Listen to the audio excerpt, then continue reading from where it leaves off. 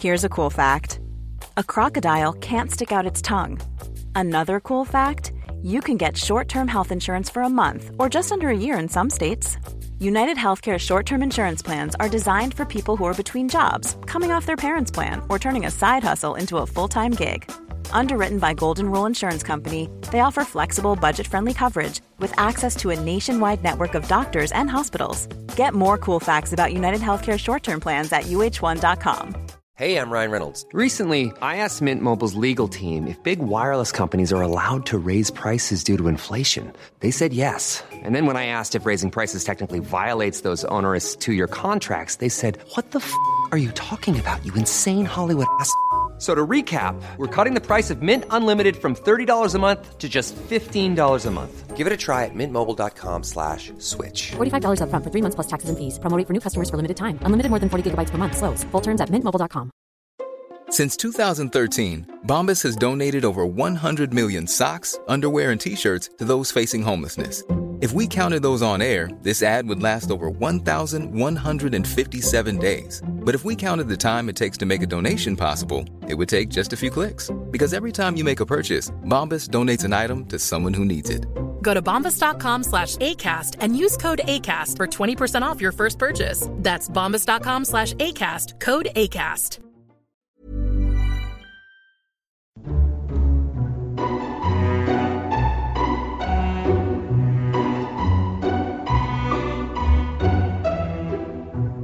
Hello and welcome to Lore Watch, a roundtable freeform discussion about lore and our favorite media. I'm one of your hosts, Joe Perez, one of several lore-focused folks from the site, and I've got my stupendous co-host with me today, Matt Rossi. How are you doing today, Matt? I am stupendous. Fear me! Well, that is relevant to today because we're going to be talking about orcs. Now, some of you at home may be thinking that we're going to be talking about Warcraft orcs, and we probably will to a certain extent. But this was actually spawned by a reader and listener who sent in a question that I decided, you know what, we haven't had an off-topic in a while. Let's do an off-topic because I want to talk about 40k orcs because I love 40k orcs. So I'm going to start by reading the question and then we're going to launch into things. So this one comes from Korn and it's I love this opening. It's a me, a Corneo. So I've been doing my research on WoW Orcs versus Warhammer Orcs, and I'm sad to discover that Joe lied, or at least told a half-truth when he said that 40k Orcs are fungi. They are part fungi, according to the lore sources I've found, and thus they have a ridiculous amount of durability, because instead of internal organs, they often have big sacs or fungus, and they still explode into spores when they die, but they also have some animal, mean-based physiology, still eat meat and such. So my question is, why didn't Blizzard keep this when they made their orcs? Would it have gotten them sued? Were they just grossed out by the spore-spreading fungus orcs?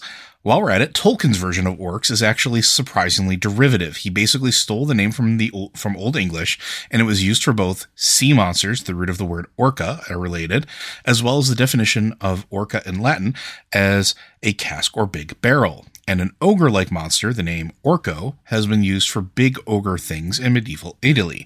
So it is just that nobody is able to write about orcs without simultaneously ripping off every previous orc depiction and yet also making up some crazy butt theory like they're made of fungus or they drank demon blood or they were made using the blood of Cain, an actual Old English idea or what have you.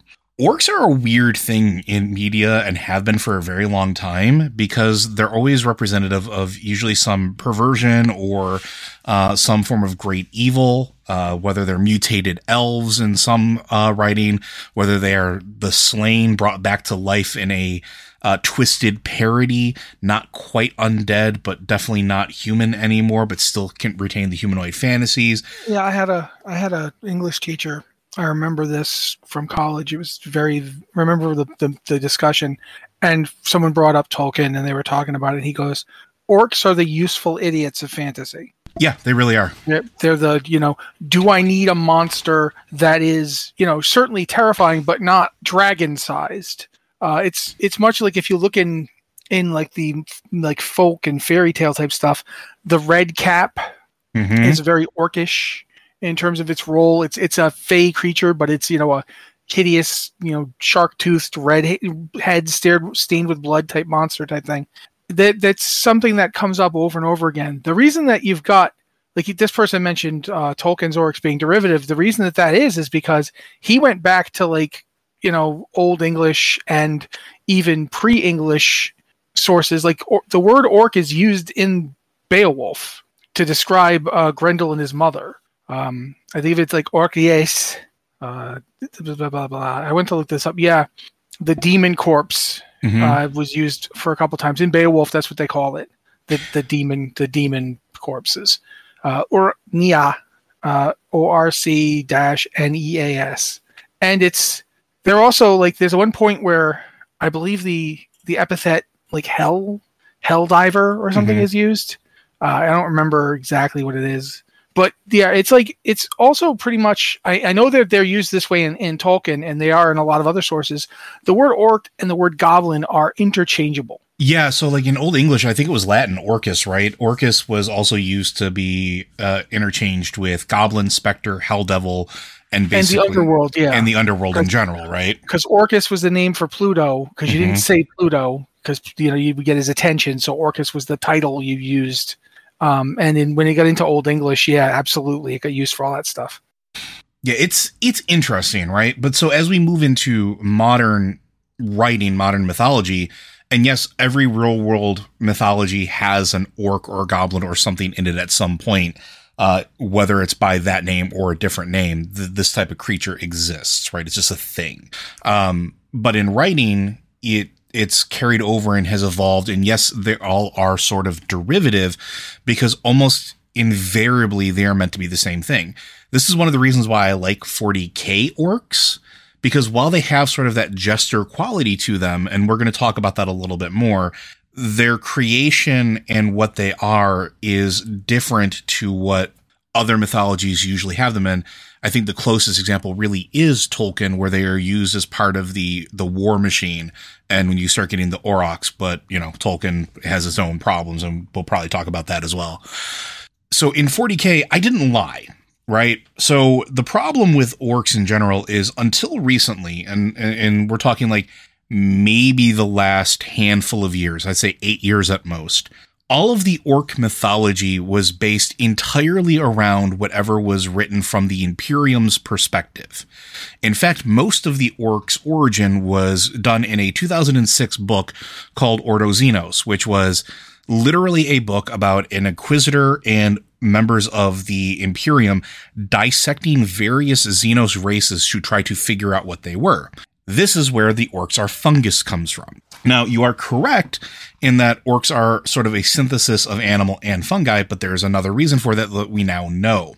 Back in ye olden days, there was this thing called the War in Heaven. There was an ancient race of creatures that essentially are thought to be the first sentient race in Warhammer 40K that settled the Milky Way, the Old Ones. The Old Ones colonized, created life. Sound familiar to another game we play, doesn't it?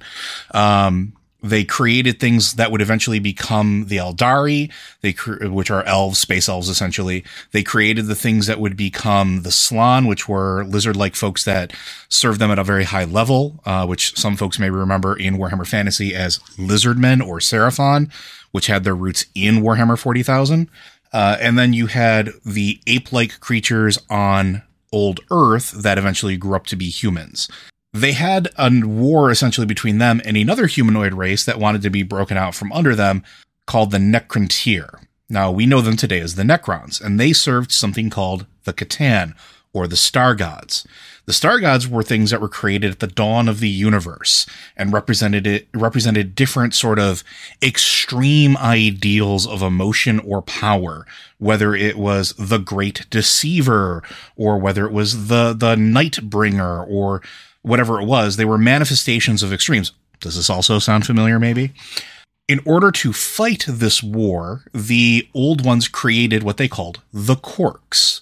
Giant, brutish figures that did not have any form of gender, were absolutely massive, were incredibly skilled, had no psychic power whatsoever, or really any real ability to do anything with the warp on a massive scale.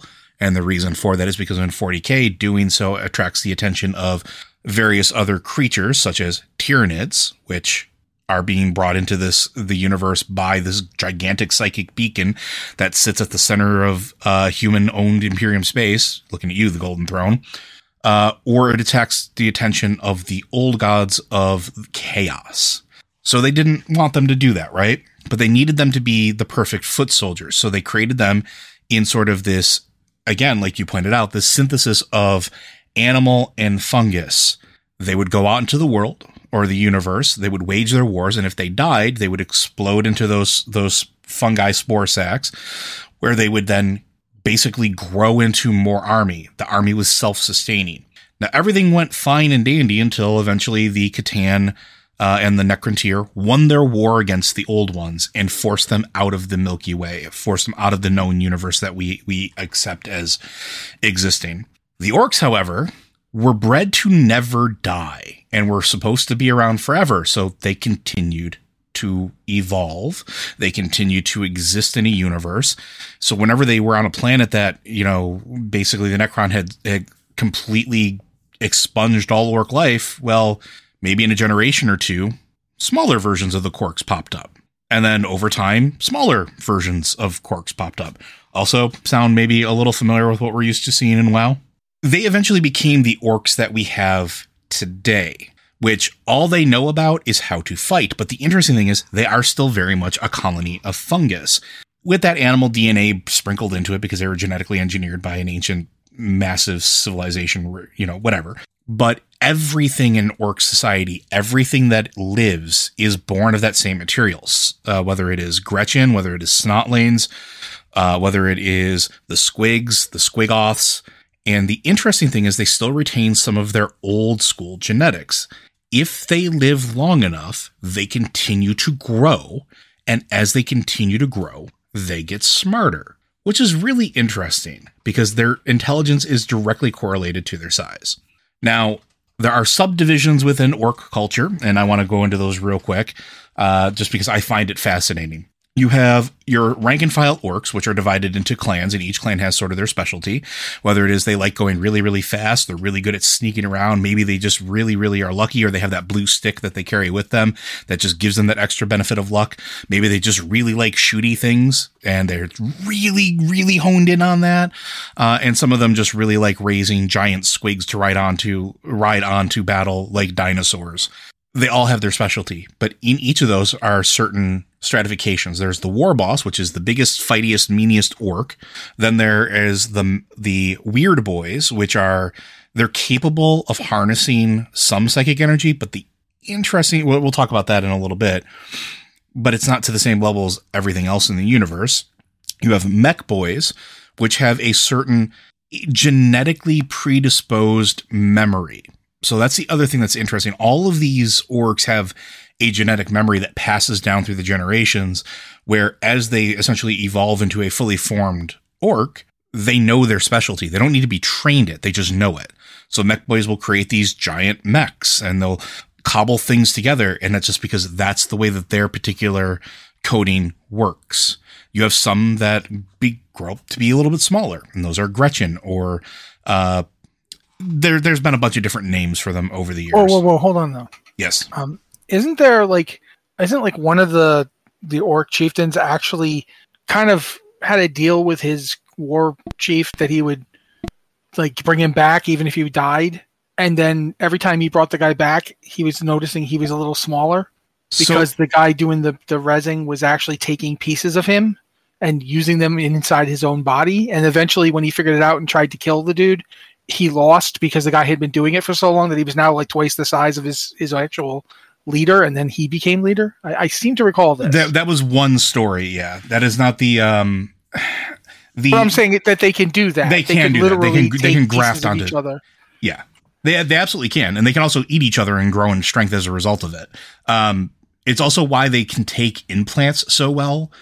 You'll find if they lose a limb, they don't grow it back. They just shove a metal limb into it and it just works because their body is sort of meant to graft onto it. It is an interesting, it's an interesting mix. Like, for example, one of the biggest, fightiest, smartiest of the orcs that exist currently is Gazgrel Thraka. He is the only one that can actually command all of the orcs to do stuff. He is the smartest. He has a deal with the orc gods, Gork and Mork, which is a whole other thing. Their pantheon revolves around two orcs. One is very fighty and clever. The other one is very clever and fighty. Don't ask. But he has actually gone back in time. He's killed himself in the past and assumed his own life. It gets really, really weird. Orcs are phenomenal in this regard. They are just the ultimate. You can do whatever the heck you want with them in 40K. But the stratification in their society is from the biggest down to the smallest. If society is on a planet that doesn't have a need for immediate warriors, they will fight amongst themselves. And as they're doing that, smaller ones will pop up, and their purpose is to tend to the needs of the larger ones. So they'll farm squigs, which are used for food and warfare. Squigs are also made of the same exact material. They just happen to be little bowling balls of teeth and gnashing and violence that they prod into battle. And essentially those Gretchen are goblins to the orcs. They're the smaller version. And then there are smaller versions even beyond that they call snotlings that are mostly useless, but are very, very tiny and very good at getting into small places.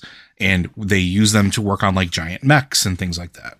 Now, the other interesting thing about 40K orcs is going back to the psychic powers. Unlike other races, they don't really have a large array of psychic powers. They do have psychers, and they use the power to manipulate the warp and cast very simple spells. But the more orcs you have in a place, the more powerful it is. They operate off of a collective belief system. Now, this is an old school thing that has been toned down a little bit, but you'll hear me and Corey talk about this if we're on like in the same room.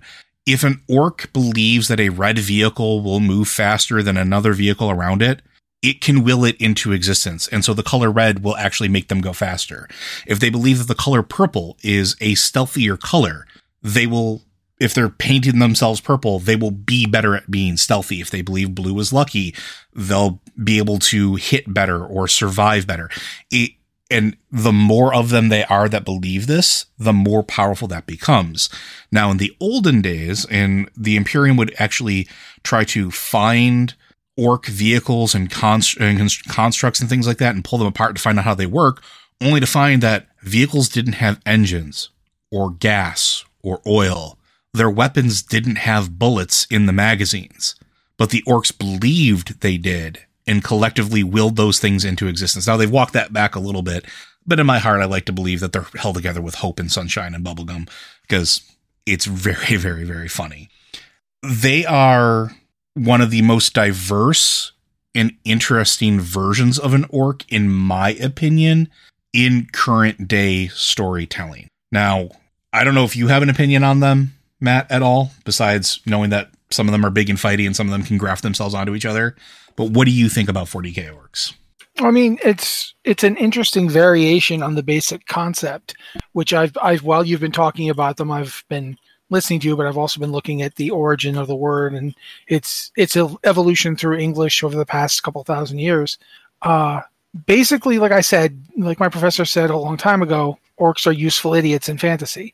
And what he doesn't mean necessarily that they're stupid, but they serve kind of the role of, if you look at Warhammer 40K or even original Warhammer fantasy role-playing book, or the original Warhammer minis, games, orcs serve a role in that they're kind of, I don't want to say the starter army, but they kind of are. They're the lowest barrier to entry because you can do whatever you want with them. And because they you don't like the highest up, most powerful orc can do a lot more than say your average orc, but he's still an orc. In a way, it is very reminiscent of the way Tolkien used them, in that you've got the Uruk-hai, and then you've got the the ones who are basically just goblins or whatever, but they all basically serve that role, is that they are ultimately cannon fodder being used by other forces. In Tolkien, for example, Sauron and below him, Saruman, you basically using the orcs as cannon fodder. But in 40K, they're cannon fodder, but they're not predictable cannon fodder. Mm-hmm. Like, they're not anybody's cannon fodder. They're their own cannon fodder. And they're it's not like they have a grand plan wherein, the lives of orcs will be spent like water. It's just that that's what they do, is they go places and spend life like water. And then collect the teeth and use it as currency. Yeah. And I mean, it's like you mentioned the Tyranids and the Necrons. There are like a lot of, I don't want to say, I don't know what to call it, forces. There's a lot of people in the Warhammer 40K in particular who are like these dread, malevolent forces from beyond the cosmos. And for all that the Orcs' origin is with the Old Ones, it's like they are not the beings that the Old Ones made. No, they're far removed from it. They've gone along this completely whacked out evolutionary path. I feel like you should talk more about Weird Boys, because Weird Boys are where they get really interesting. It's not just the kind of collective unconsciousness aspect of it, which is very reminiscent of, say, Magic, the Mage, the Ascension or whatever. The idea of like being able to create your own reality. You hear it every day. I reject your reality and substitute my own. But for humans, that just leads up with pandemics being spread because people won't listen to science. With Orcs, it actually works to a degree. But it's also kind of like the largest living thing on Earth right now is fungus. It's a gigantic underground fungus collective. And a lot of plants have symbiotic relationships with fungus that lives in its root systems and can communicate with fungus in other plants' root systems. There's kind of like this theory right now that there's this giant fungus internet out there of all these giant fungus collections. The fungal network. Yeah, I remember reading that paper. Yeah, like all these giant fungus entities, and then the little fungus that connects all these plants all spread around throughout the world wherever there's like, soil that's suitable for it. And that's kind of the way Orcs work, but without any... It's not like they're trying to do it.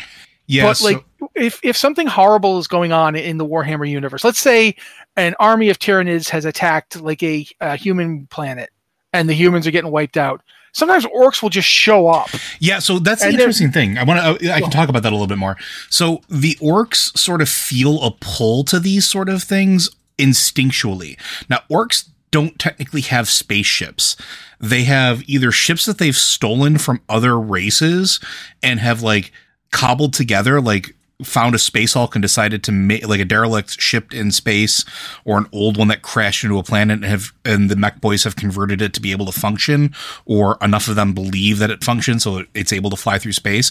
Otherwise, they just hurtle rocks through space. And with them on them. They like, if you've ever seen Starship Troopers with like the asteroids landing on the planet, that's the old Orcs dropship, and they still kind of do that to the day. But the thing is, they don't even understand why they're doing it. And in all of the books that you read, they just feel this great pull towards wherever battles are happening. There is a story, like Matt's pointing out, where like the Tyranids will show up to a human planet, and the humans are like, they're dying in droves. The Imperial Guard or the Adepta Militarum or Astra Militarum now can't keep up with it. And the Orcs are being pulled to this great conflict, and they don't understand why. And then the humans see these things raining down from the sky, and they think, oh, thankfully, it's the Emperor's Chosen. It's the Space Marines and their drop pods coming to save us from this Tyranid force. And it turns out, no, it's just the Orcs. They just want to fight. They just showed up because they felt the ripples throughout the universe and show up. Now, going back to the Weird Boys, what Matt's talking about with that collective fungus stuff is that's how Orcs work. They don't actually call on the warp. They don't actually use that chaos energy. The Weird Boys get stronger the more what they call WOG energy is in the area. So the more, the larger the war host, the more powerful they are. And they do things like manifest giant godly feet or teleport units throughout, like from one point to another. Or turn an entire army into squigs. Which they have done. And that's why it's also interesting, because they think, they haven't clarified this, but going back to like the Orc pantheon, Gork and Mork, the only reason that they believe that they actually exist is because every Orc in existence is genetically bred to believe they exist. There's a theory out there, and it has never been clarified by Games Workshop or anybody else that's written about the Orcs, that this is how they viewed the old ones, and in their de-evolution over time has sort of gotten skewed. But because the WOG energy is so strong, it actually has been able to manifest actual literal gods into existence. And they're not the only race that has done that. The elves, also created by the old ones, did this as well. It just happened to turn into a chaos god because they used warp energy. Orcs are phenomenal for this stuff. Like, you can literally do anything you want with them, and they are just, at least in 40K. Now, to answer the other part of the question of why didn't they just copy this when Blizzard took over, I want to give a little context to that. We've never really received verification of this, but way back in ye olden days, in the early days of Blizzard, before Blizzard was Blizzard, before Games Workshop was the giant video game monster it was, as well as the tabletop monster, there is a rumor that folks at Blizzard were working on 2 games with them in mind, particularly Games Workshop in mind.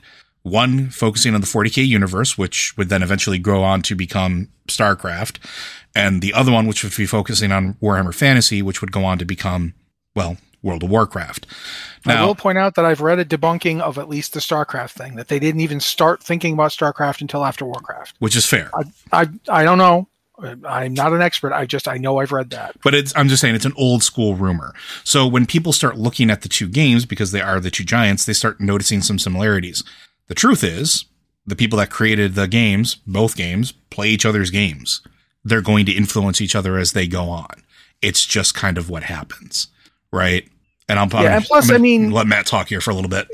The thing is that while Games Workshop certainly has a very prominent franchise with orcs in it, it's neither the first one nor the last one, nor the best known one. Like, if you want to find a place where orcs are mentioned the most and most people think about them right now, it would either be the Tolkien movies, or it would be Dungeons and Dragons. Agreed. And this is not me bagging on Games Workshop. It's just until fairly recently, I'd say within the last 10 years, Games Workshop has been able to leverage the fact that it's incredibly popular with people who design and make video games to get their products into video games. Mm-hmm.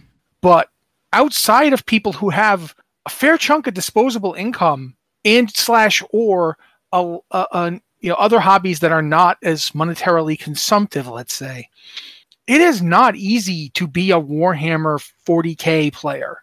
Like the actual tabletop game is not cheap. You could get the rules for practically nothing. Like, I think sometimes they even give them away. Mm-hmm. But you want the figures? Now we're talking an investment. And this is like, even if you didn't paint any of them, they'd still be a big deal. So people didn't necessarily... I'm not saying anyone at Blizzard didn't know about Games Workshop. That's ridiculous. That is absolutely absurd. Even before, when it was Silicon and Synapse, absolutely they knew about Warhammer. And if it turned out that they were in-house trying to design a Warhammer game and then pitching it to Games Workshop, I'd absolutely believe you. Like, I can certainly see why that might be the case. But all I'm saying is that the 2 are aware of each other, right? Yeah. Like, we don't have any confirmation that it was a thing. Yeah, one way or another, the people were aware of each other. But if you're looking at why Blizzard made the choices it made, whether or not you think they, quote-unquote, stole them from Games Workshop, obviously the choices they made are made towards simplicity. Because keep in mind, no one designing the original Warcraft was like, okay, and then in year 30 of the franchise, that's not how things work. They were trying to make that game happen. The game that they had on their plate was where their focus was. The orcs in it, they were as vague about it as possible. Like, because there's no purpose to telling people anything about them. You don't want to get too into their backstories or invent places. That can wait until you've got a hit on your hands and you need places to go and do. If the only time you're ever going to see this game, like here's another example. Like, one of the most popular tabletop minis type game, a game very similar to the way Warcraft played, was actually Dune. Mm-hmm. Dune was like the most popular RTS in the world for a little while. I mean, this is way before other games even came out. And a lot of RTSs to this day are drawing inspiration from it. From Dune. I mean, we all know Dune, right? You know, we know where that comes from. Obviously, the games that are drawing inspiration from it are not like just saying, okay, and now then House Atreides, when they, it's no, but they're still inspired by that thing. To get back to it, when you're making your game that you've decided at this point you're going to put out as Warcraft, Orcs, and Humans, you don't want the Orcs to be too tied to anybody else's ideas. You don't want to worry about like what Tolkien says, or what Games Workshop says, or what Dungeons and Dragons says, or what Orlando Furioso says, the old Italian Charlemagnean play that has orcs in it. You don't want to worry about any of this. Yeah, and you don't. You just want to have it be as useful as possible to the purposes of your game about fighting orcs and humans. And that's where we get the slow evolution from, right? So like Orcs and Warcraft, and I think we should talk about that a little bit as a comparison point. Because I think, one, our listeners are going to be the most familiar with it, but two, I think it's probably the most relevant in these particular circumstances outside of Tolkien. Yeah, probably. It was a slow evolution, and Matt's right. So when orcs were first introduced, they were literally this great monstrosity that were fighting against the denizens of Azeroth, or I don't even think it was called Azeroth back then. I think Azeroth was actually the name of the kingdom, and Lordaeron wasn't even introduced to Warcraft 2. Yes, you're correct. It was Stonewind and then Stormwind, and I think it's interchangeable in the first book that they sometimes call it Stonewind and sometimes Stormwind. Like there's Stonewind Pass at one point and so forth. Keep in mind too, this was also when like the games just straight up mentioned God and the devil. Mm-hmm. Like the first Warcraft game, they just say God and the devil. They don't say the light or Sargeras. They literally just say God and the devil. And demons were literally agents of the devil. There's a whole in between. But as the game started to get more popular and we started to get to a sequel, then the third game, then eventually World of Warcraft, it forced them to sort of flesh out orcs, and you can see that slow evolution. And I can let Matt talk about that for a little bit. Yeah, like for example, when the second Warcraft game comes out, I think the second game is originally Tides of Darkness, and then they have Beyond the Dark Portal, which is the expansion. And Tides of Darkness, you just start seeing more about the orcs. Like you learn what's going on with them in terms of where they come from. Like we didn't know anything about the place they came from in the first game. I don't think it even gets mentioned that it has a name or anything. In the second game, they start to like talk about where that dark portal, that's how they got here. Here's what's happening. They've got these boats and they're coming after the humans. The humans fled north to the other human kingdoms, and all that stuff is going on. And you start seeing like the orcs less as just this army of raging monsters and more as this army of raging monsters that actually thinks about what they're doing from time to time, if it's not inconvenient. Yeah, because correct me if I'm wrong, but they were originally portrayed as like almost like Berserker-esque, right? Like, yeah, they were, not only were they Berserker-esque, they kind of still whether or not you think that they were directly related to the Warhammer ones, they retained a little bit of that Warhammer jokiness. Because that's the thing about orcs in Warhammer. They're written as almost Deadpool-esque in that they are leaning heavily into their orcishness. Like it's not literally a parody, but there's an element of, Blood Bowl, man. You serious? Blood Bowl, come on. There's a bit of a wink and a nod in the narrative, not necessarily the orcs themselves, but come on. Some of the names these guys have, the fact that their magic source is called Wog Energy, they're not aware of the joke, but the joke is there. And there was a little bit of that in original Warhammer game. And some of that stuff is retained, like, the whole Zug thing. Warcraft game, you mean? Yeah, in Warcraft, yes. But as you go into the second game, and especially the expansion Beyond the Dark Portal, when that expansion comes out, suddenly the script is flipped. Because up to that point, it's been orcs invading Azeroth, Azeroth reacting to orc invasion. And in Warcraft Beyond the Dark Portal, suddenly it's Draenor gets invaded. Orcs are now, having to deal with this human and elf and army of, humans, elves, and dwarves have just shown up on their planet and invading it. And it kind of like you now get to see, okay, this is the place these people live. Like one of the greatest things I remember ever looking at was the map in Beyond the Dark Portal of Draenor. Because it's just, there's an ocean and here's islands and here's land. And you're like, oh my, it's a real place. Mm-hmm. It's a real continent. Which is something that we guys started to see a little bit more of when we got to Warlords of Draenor, which sort of that map kind of came back. Sorry, just thought interesting interjection. No, it absolutely did. But as that goes on, as that's happening, I think one of the interesting things about when you sit down to flesh out something is you can go one of two ways. The way that Warhammer went with its orcs was to lean in on the kind of slightly sillier or goofier elements, but also the orcs love being orcs. Mm-hmm. Orcs in Warhammer, they're digging it. They love this. This is absolutely great. They could care less that they're literally walking on piles of corpses to get somewhere. That's wow. Yeah. They're like literally a Man of War album cover come to life. Orcs in Warcraft started out pretty much very similar, but as the games went on, especially Warcraft 2 and 3, there was a sense of, what if orcs are an actual people? And how would they have gotten this way? How do we explain it? And I honestly feel like a lot of times people ignore the fact that this is a game, it's a story in a game, and that means that some stuff that you just take as quote unquote lore is actually metaphorical. Yeah. Or allegorical. The whole thing with the orcs drinking demon blood and going out on a rampage, and manipulated into war by, unscrupulous leaders. Look at the game was being made in the late 80s, early 90s. Mm-hmm. You want an example of the entire country being duped into war by unscrupulous leaders? You pick one, whether or not it's Vietnam, Grenada, the Lebanese destruction of the Marine base. There's, Desert Storm, where they sat up and just, they saddled up and went yeehaw, and then and televised 10 years ago we did it again because we just liked it so much. There's just a lot of examples of this kind of thing. It's a critique of what's actually happening in the world. And Warhammer Orcs are very different because they have a very different purpose, and they're not necessarily trying to critique that aspect of a culture because it's not the culture that the people who made the game are from in the first place. They have their own cultural stuff to talk about, and they do.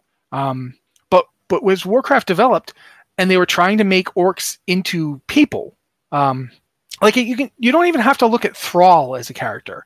If you've ever read Lord of the Clans, and if you haven't, I suggest you highly recommend the book. Christy Golden goes pretty hard. There's a bit with Orgrim Doomhammer where he's talking about his life. And this is a guy who was there for all of it. He was by the side of Blackhand when they invaded. He eventually killed Blackhand and took control of the entire horde by himself, lost his best friend, found his best friend's kid. There's a lot going on in Orgrim Doomhammer. One of my biggest disappointments in Warlords of Draenor was we never got to actually really do much with Orgrim Doomhammer. Agreed. But this is a guy who he basically says, that I cannot explain to you how we got from there to here. Because you look at the backstory that's created for them. And keep in mind, too, that's the thing. A lot of stuff we today look back and say, this is the lore of the orcs. A lot of it is what you would call a retcon. Mm-hmm. That's why I hate it when people act like the retcons are dirty words. Sometimes the new stuff is actually better, guys. Sometimes the new stuff allows you to make sense of the old stuff. Yeah. And I really feel like with what she started in Lord of the Clans and what she continued in Rise of the Horde and what other writers and, and products have brought forth have made the orcs into a much more interesting people. Nomadic people, but they had centers that they migrated from and to. There's a reason that they didn't care that the Draenei showed up for hundreds of years. That would they want to live over there on that rock thing? Who cares? We're going to be going from here to there. There was no clash of conflicts until the Legion engineered one. And that's the interesting thing about orcs, the way they were and what happened and how they became the way that they are when we finally encounter them. It's understandable. Initially, one of the things I always do is I feel kind of bad for Ner'zhul, even as I kind of loathe him, because he did not understand what was happening. Mm-hmm. He thought everyone told him his whole life that he was the wisest of shamans, the wisest of all the orcish shaman, and he got fooled. He got fooled by something pretending to be something that he should have absolutely known it wasn't. Someone came to him in the form of his wife, telling him things that he'd never heard before from her, and he believed it because he missed his wife so much. And that's so relatable. And that's the thing about what Blizzard did instead of what Games Workshop did. Games Workshop embraced and went way further with the kind of idea of what an orc was. Mm-hmm. The Tolkienian stereotype. They took it and they dialed that sucker up to 12. They're literally, it's like going to a heavy metal concert and someone starts playing Beethoven's Fifth Concerto and immediately just goes as hard as they can. And it's just the thrash metal version of that song. You're like, oh, Whereas Blizzard started off kind of going, yeah, that's really cool. But wait a minute, what are we doing? Why are we doing it?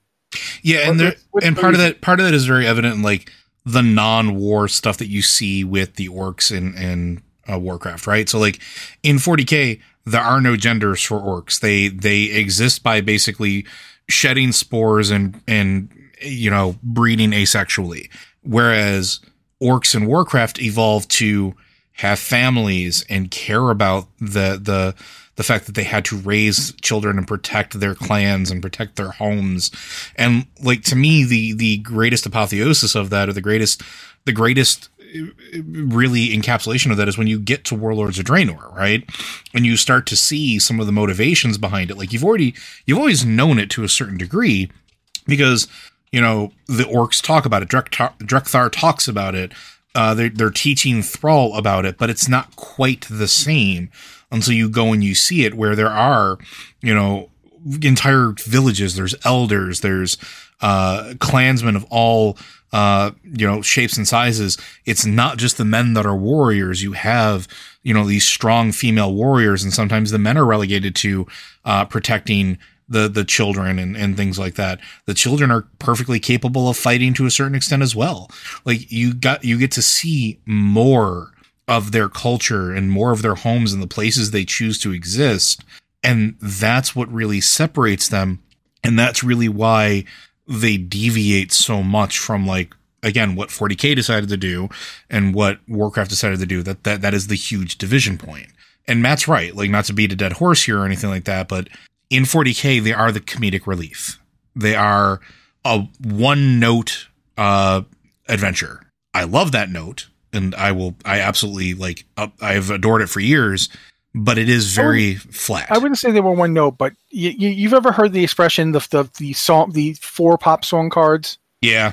Where it's like, and almost you can go and take all these different pop songs, and they're different songs, but they use the same, like the ones I always remember is "Don't Stop Believing," which is dun dun dun dun dun dun dun dun dun dun dun. But then, like, you can go to Jesse's Girl, which is a completely different song, but it's using those 4 chords. It's the 4 chords, yeah. And if you ever are curious what we're talking about, I think it's like Rob Paranovia, something like that. Pachelbel's Canon. Yeah, like, it's the same thing, right? Like, but please continue. Yeah, and I mean, I'm not a musician, although I was when I was much younger. I did play bass, but Joe is an active musician, so he knows better than me. But my point is just, there are only so many ways you're going to go with orcs.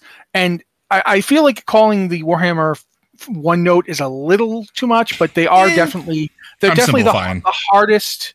Like, if you think of all these different things as using the same 4 chords, they lean real heavy on that first chord. Yes. It's like they're like a thrash metal song. Like, it's like when the first time you heard, say, Creeping Death, and you're like, what the F is that?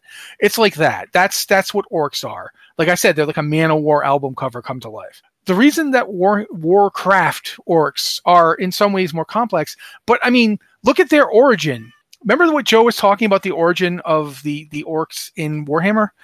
In Warcraft, orcs were created when a cosmic being came to their world, saw that it was going to get destroyed, and so created a gigantic rock monster out of a mountain and set it loose to fight against the force that was going to destroy their world. And when it got destroyed, it just broke into smaller but still huge and powerful versions of itself that continued the fight. And when they kept doing that until we get down to orcs. And orcs are actually the gnomes of Draenor. They're the smallest, smartest ones. Yeah, do you want to clarify that for maybe folks that have missed that like those episodes? And highly recommend going back and listening to them. We covered this already, but my problem is that I'm not going to be able to remember the names. Agrimar. But basically, you go from Agrimar, the Titan, is the one who finds Draenor while he's on his way looking for Sargeras. He hasn't found Sargeras. He doesn't know where Sargeras is. He's trying to find him because, like, he's my buddy. I got to help him, but he can't find him. Meanwhile, he finds this world, and it's completely surrounded in things that they're later called the Primals. It's like these gigantic sapient plant hive things that are going to just devour the whole planet. They're going to eat all the spirit energy because they don't have anything to tell them to stop. And it's not like, since Draenor isn't a Titan, it doesn't have a Titan soul inside of it that's taking the spirit energy. So there's just so much of it that this plant life can gorge on it and become hyper aggressive. And he's looking at it going, oh, that's going to be a problem. And the elementals here don't see the problem because they all get as much spirit as they need. So they're not worried about it. All right.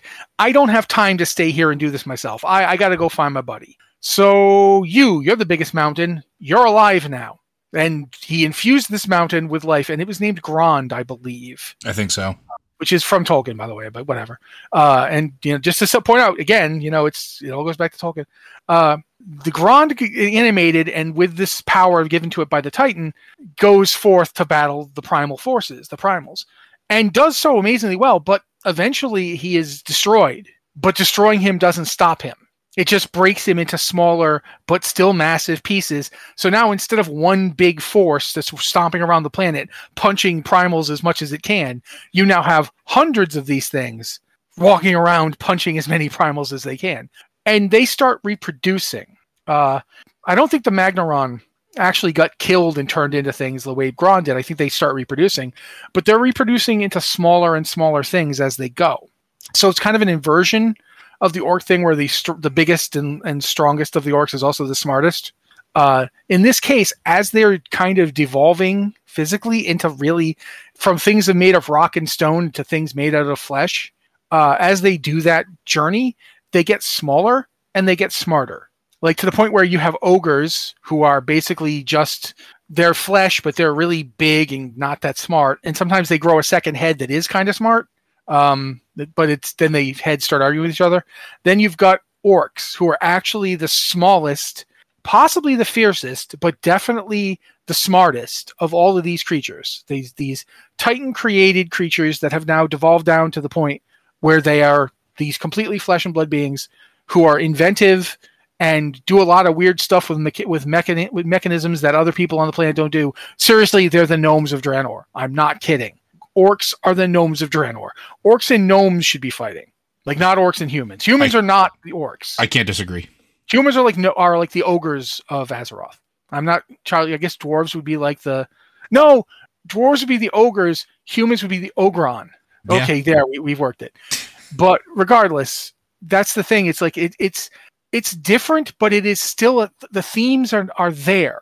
The themes of evolution and devolution, the themes of like power versus understanding, the themes of what relation do you have to the world around you, the themes of being created for a specific purpose and then evolving into something else, right? Deviating past it, because the thing is that although as humans we don't think of ourselves as created for a specific purpose, in many cases we are. Maybe not by a god or anything, but your parents have kids, they want certain things from those kids. But you don't grow up to just be whatever your parents wanted you to be. It's impossible. You can't, inherently what is you and what isn't, even if you try to battle it. Sometimes that's not going to be what your parents had in mind. So it's an element of real life that is just made more powerful by making it more narratively significant, for lack of a better term. It's made front and center. And I think that that's one of the interesting things about orcs, because that's the orcs in Tolkien. And going back, I wanted to go back to that Beowulf thing I mentioned. Please. One of the reasons I mentioned it was the translation. I cannot read Old English to save my life, but I'll try. Thenon undres ial on walkon, iotenas und ilf und orknees, civils gigantes tha with good wonor lange prag ki him dice yen forg ald. And the translation that John H. Clark did is, thence all evil brood were born, ogres and elves and evil spirits. And evil spirits in this is the word Orknia, O-R-C there. The giants also, who long time fought with God, for which he gave them their reward. And that is basically trying to take the theogony and the gigantomachy from Greek mythology and put it into a Christian framework. Because keep in mind that Beowulf, even though it's a story of a pagan pre-English speaking past, was written by monks. It was written down by monks in like the 4th or 5th century. These were Christian men who wrote the thing down. We don't know where it came from. We don't know if the original Beowulf story came from the Geats. if it came over from Frisia. We don't know. There's so much we don't know. But look at that line, that all these evil things fought with God for which he gave them their reward. The entire idea is that they one time were so powerful that they could battle the heavens. Mm-hmm. And now they're down in the mud, living in swamps. Even Grendel and his mom, who's really, it's amazing to me that there's no name for her, just Grendel's mom. I'm sure there probably is somewhere, but I don't. I just find that really interesting because it is the same theme we're talking about with Tolkien. It's the same team we're talking about with Warhammer. And we didn't even talk about D&D Orcs and the whole Groomsh thing, which they're currently in the midst of trying to renegotiate, which is interesting, and, good luck to you. But there's a lot to this whole thing. And the reason that you don't see, the reason that Blizzard's Orcs and Warhammer 40K's Orcs or Warhammer Fantasy Orcs aren't the same is multifaceted. I think we've talked about a lot of it. But one of the things is, in order for them to serve the needs of the stories and things they're part of, the Orcs in Warhammer and Warhammer 40K are perfect at what they do. If you want a sinister plot by a cunning Machiavellian race that's going to overthrow the established order and destroy the Imperium, and we got those. We got the Tyranids, we got the Necrons, we've got even the Dark Eldar to a degree. We've got people who can do that. You don't want the Orcs for that. You want the Orcs when it's just, what could be the worst possible thing that could happen right now? Oh, there they are. That's it's. I can honestly imagine Warhammer Orcs as seriously being waiting outside a door patiently until someone said, man, I hope some Orcs don't come in here. And then immediately busting in through the door going, we're here, and just start smashing everything. Orcs are the ultimate complication. If you have to go on a mission somewhere and find some device that will help the Imperium, guarantee you there are Orcs in your way. And they might even be drinking out of it. You don't know it. Maybe they're peeing in it. You don't know with Orcs. They could be doing any sort of thing. And like Joe talked about before, Orcs can be anything. And that means Orcs are perfect for, okay, I need a problem right here. There's literally a story, and there's a whole game based around this from the 90s, where Orcs on a planet completely separated from everything else with no way to get anywhere else instead of fighting, just decided to become wacky racers. They literally just decided to turn the entire planet into a giant racetrack and just compete against each other in racing, while also flinging each other, their crew, at the other vehicles to try to knock them off. Because again, this proud warrior race, ain't about that. They're completely unpredictable, and that's what makes them great. Whereas now, when you start moving into some of the others, Tolkien Orcs are very predictable, right? You know what they're about. They're they're on brand. They have their thing. They're literally just like a human siege engines, or humanoid siege engines. They're there to make war, and that's it. And then you have the Orcs in Warcraft, which are, that's how they originally started. They originally started as these monstrous creatures that were, berserkers from another dimension that are just here to do nothing but just destroy.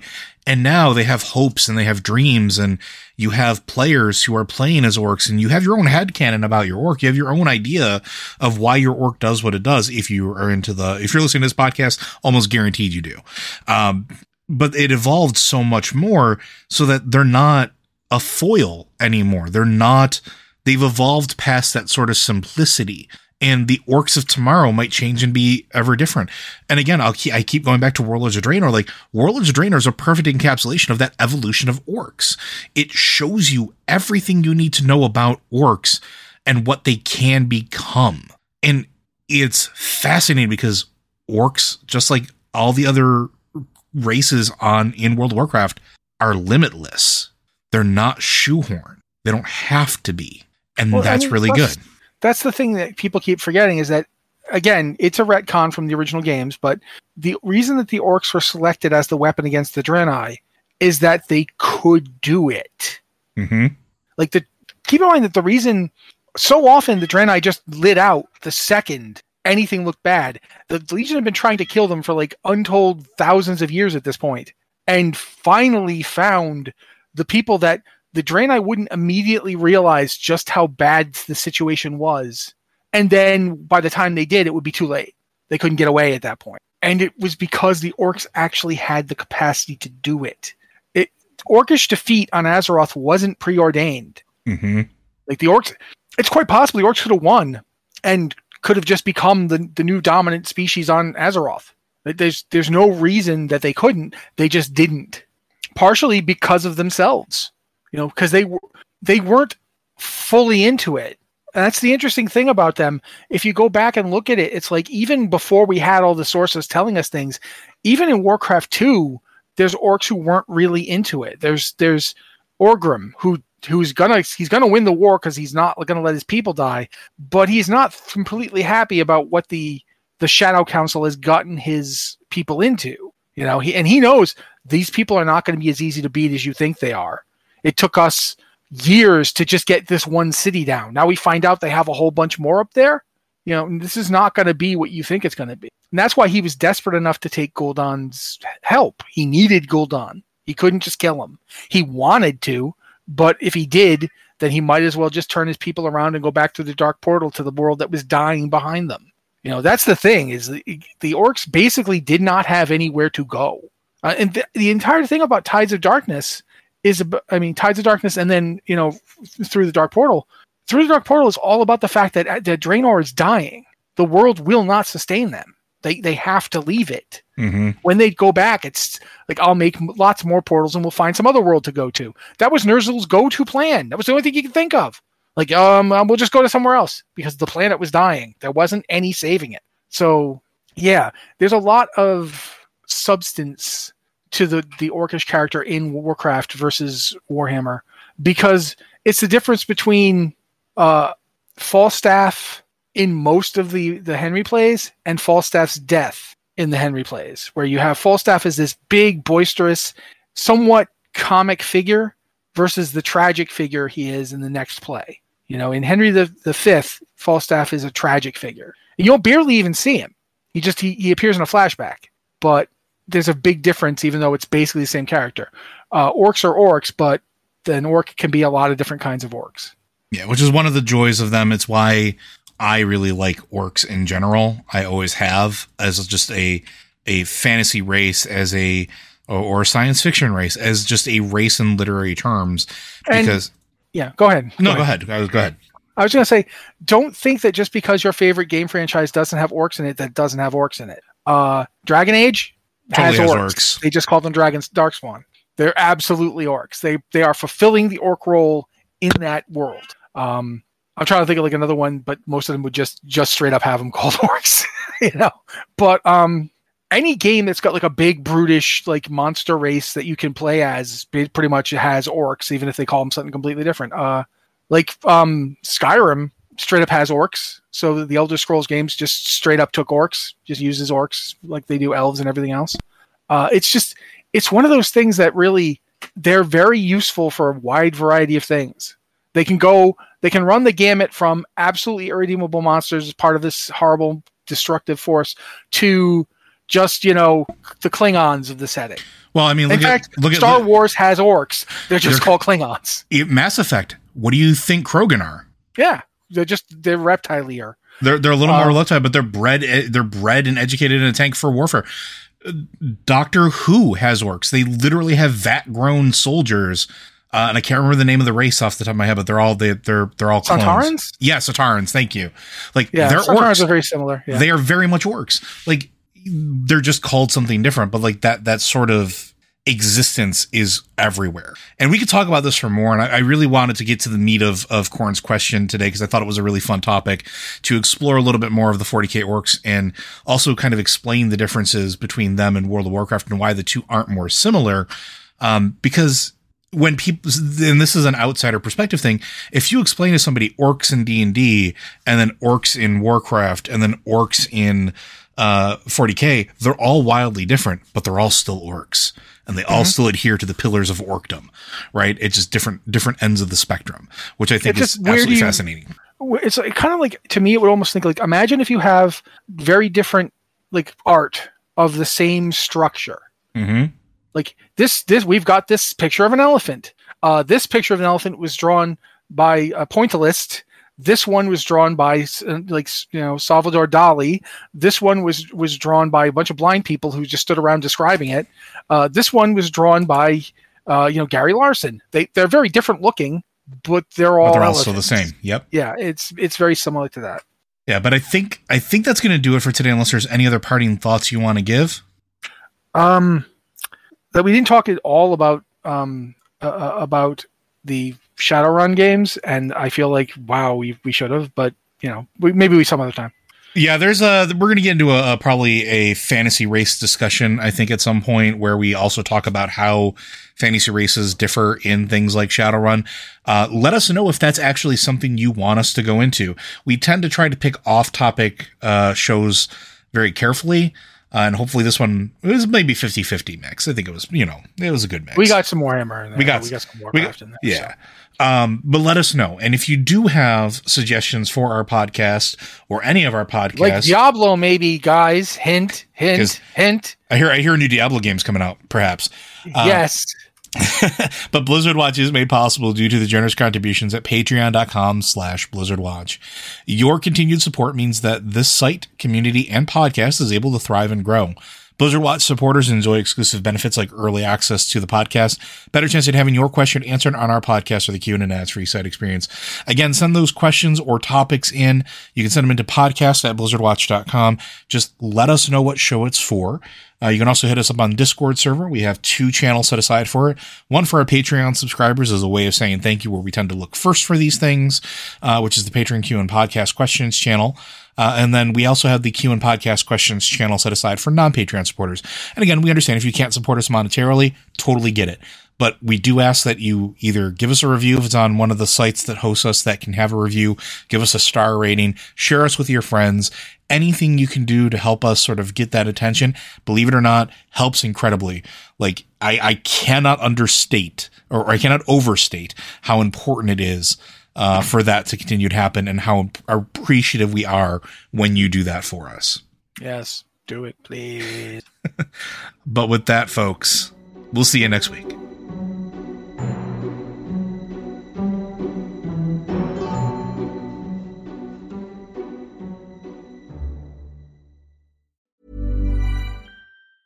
Mom deserves the best, and there's no better place to shop for Mother's Day than Whole Foods Market. They're your destination for unbeatable savings, from premium gifts to show-stopping flowers and irresistible desserts. Start by saving 33% with Prime on all body care and candles. Then get a 15-stem bunch of tulips for just $9.99 each with Prime. Round out Mom's menu with festive rosé, irresistible berry chantilly cake, and more special treats. Come celebrate Mother's Day at Whole Foods Market. Hi, I'm Daniel, founder of Pretty Litter. Cats and cat owners deserve better than any old-fashioned litter. That's why I teamed up with scientists and veterinarians to create Pretty Litter. Its innovative crystal formula has superior odor control and weighs up to 80% less than clay litter.